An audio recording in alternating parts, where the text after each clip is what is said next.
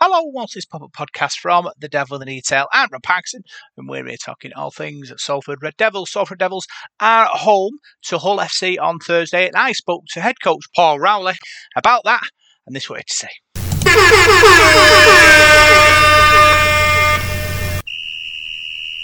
Coach's Corner. All right, Paul, you okay? Hi, mate. Yeah, good, Rob. Good. Big win in France. The fans enjoyed it. What was the most pleasing part for you? Doing it for the fans was the most pleasing part for me and the group. We really appreciated the support. We appreciated the support in Toulouse, and we appreciate the support every week. Spoke after the game. It's a bit difficult there because obviously you guys aren't there as press, but spoke heavily about the influence that the supporters have had on us this season, particularly when we're defending our line here at home, and the noise just ramps up. It's so encouraging and gives our boys the energy. So yeah, the most pleasing thing was giving some reward to them by the ones who were there and the ones at home who were happy to see us get in the top six and build some excitement for these last few rounds. So we don't want our season to finish in 2 weeks.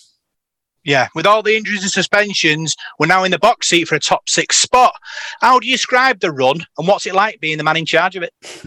Yeah, I'm one of them, mate. I try not to get overly excited or overly down, so I try and keep a calm head. And we plan meticulously, we work hard, so we're never surprised if we get success. I don't mean that to sound arrogant. It's just we work hard, so as the group, and we've got a really good group of staff.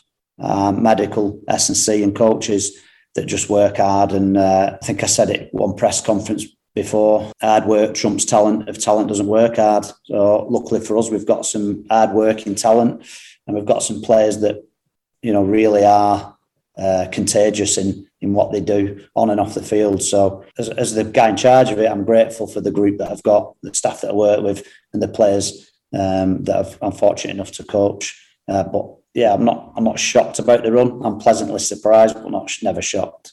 Obviously, with 2 games coming up in quick succession, it's key, obviously, that the backroom staff are able to sort of get the players fit for both games. Yeah, like I said, they've been great because obviously we've been through a lot of adversity regarding that right from pre-season. So certainly medical have been on the toes and they're working seamlessly with the S&C who's bringing them back to fitness really, really good, really quickly. And so, hats off to the staff. Do you think your calm, relaxed attitude sort of will help in the next sort of 2 or 3 weeks? Yeah, well, I think it's a reflection on the group. Again, it's like anything. If you don't prepare, then you look nervous, you get anxiety, and so the lack of anxiety comes from being prepared. So if you're prepared and put your best foot forward and try your absolute best, then you can't ask for any more. I think that the saying goes, Salford fans, if we give them our heart, they'll give us theirs. So, I think we've got a group that definitely do that. Yeah. You talk about changing people's perceptions of the club, and we now have the opportunity to make the player for the 4th time in 25 years. How big of a moment is that for you, the club and the fans? Well, again, you're reverting back to week 1, and that's quite right. We said we wanted to change people's perception of the team and the club. And I think in that respect, we've ticked quite a few boxes. I think the club have been good in a lot of departments. Obviously, our reserves are going really well. And we've built a bit of a dynasty there. Our women's team's going fantastic, and now obviously under that as well with our pathways, we're dipping our toe in that and showing that we're preparing, ready for the Cat 1, and so we can produce our own players. So the clubs tick boxes in a lot of regards. The players are professional in and around the place. We don't need many rules because they self-police themselves. And that's a sign of the character and the personnel in the group. So yeah, I think on the field, obviously, to get to top 6 at this point, then that's a change in perception straight away of what people expected and how people thought of us. So we're happy with that respect. Yeah. Yeah. A final one from me. You talk about the journey a lot. Does a sat-nav go to Old Trafford? How do I answer that one? We'll have to see. We'll have to check.